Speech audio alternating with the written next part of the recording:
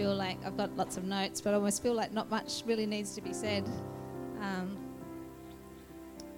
But the Lord's been highlighting to me of late kindness. And in particular, I guess, his kindness, the kindness of God. Kindness is mentioned a lot in the Word of God. I couldn't find exactly how much, but hundreds of times. And I guess it's because kindness is such a big part of the nature of God. That's who he is.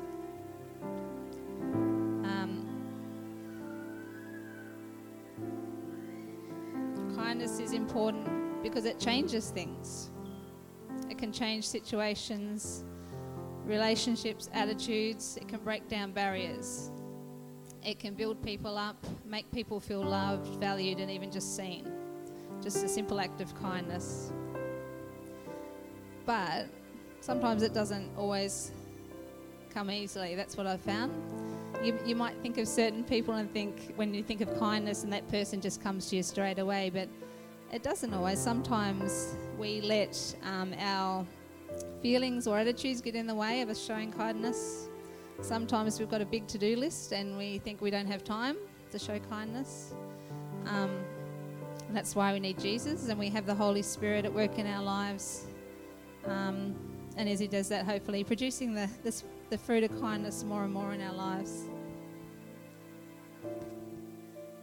We are exhorted to show kindness to one another. Colossians 3:13 says, "Therefore, as God's chosen ones, holy and dearly loved, put on compassion, kindness, humility, gentleness, and patience, bearing with one another and forgiving one another, just as the Lord has forgiven you." And again in Ephesians 4, "Be kind and compassionate with one another, forgiving one another just as God also forgave you in Christ." Funnily enough, kindness and compassion seem to go hand in hand with forgiveness. But the ultimate act of kindness was done for each one of us when God sent his one and only Son Jesus into the world to die on the cross for our sins. He took our place and he paid the penalty that was due to us. In Titus 3:4 it says, "But when the kindness of God our Saviour and his love for mankind appeared, he saved us, not by works of righteousness that we had done, but according to his mercy." Jesus is God's kindness and love in the flesh.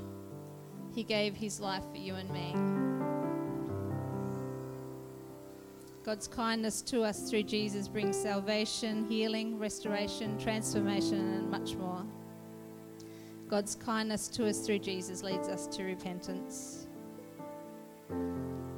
The word for kindness in the Greek, which I probably can't pronounce, Christotis or something like that, refers to a virtue that doesn't just encompass someone's words and countenance, but it refers to a virtue that pervades and penetrates the whole nature. Kindness is who God is. It's also translated as goodness. It's goodness in action. It's goodness expressing itself in grace, tenderness, and compassion, not condemnation. God is kindness and he is goodness. That's who he is. And this morning as we come together and take communion together and thank him for all that he's done for us, I just encourage you to just go and collect it in your own time and just spend time meditating on who God is, the kindness and goodness of love, that he loved us so much that he sent Jesus to save us. So before we do that, we'll just pray together.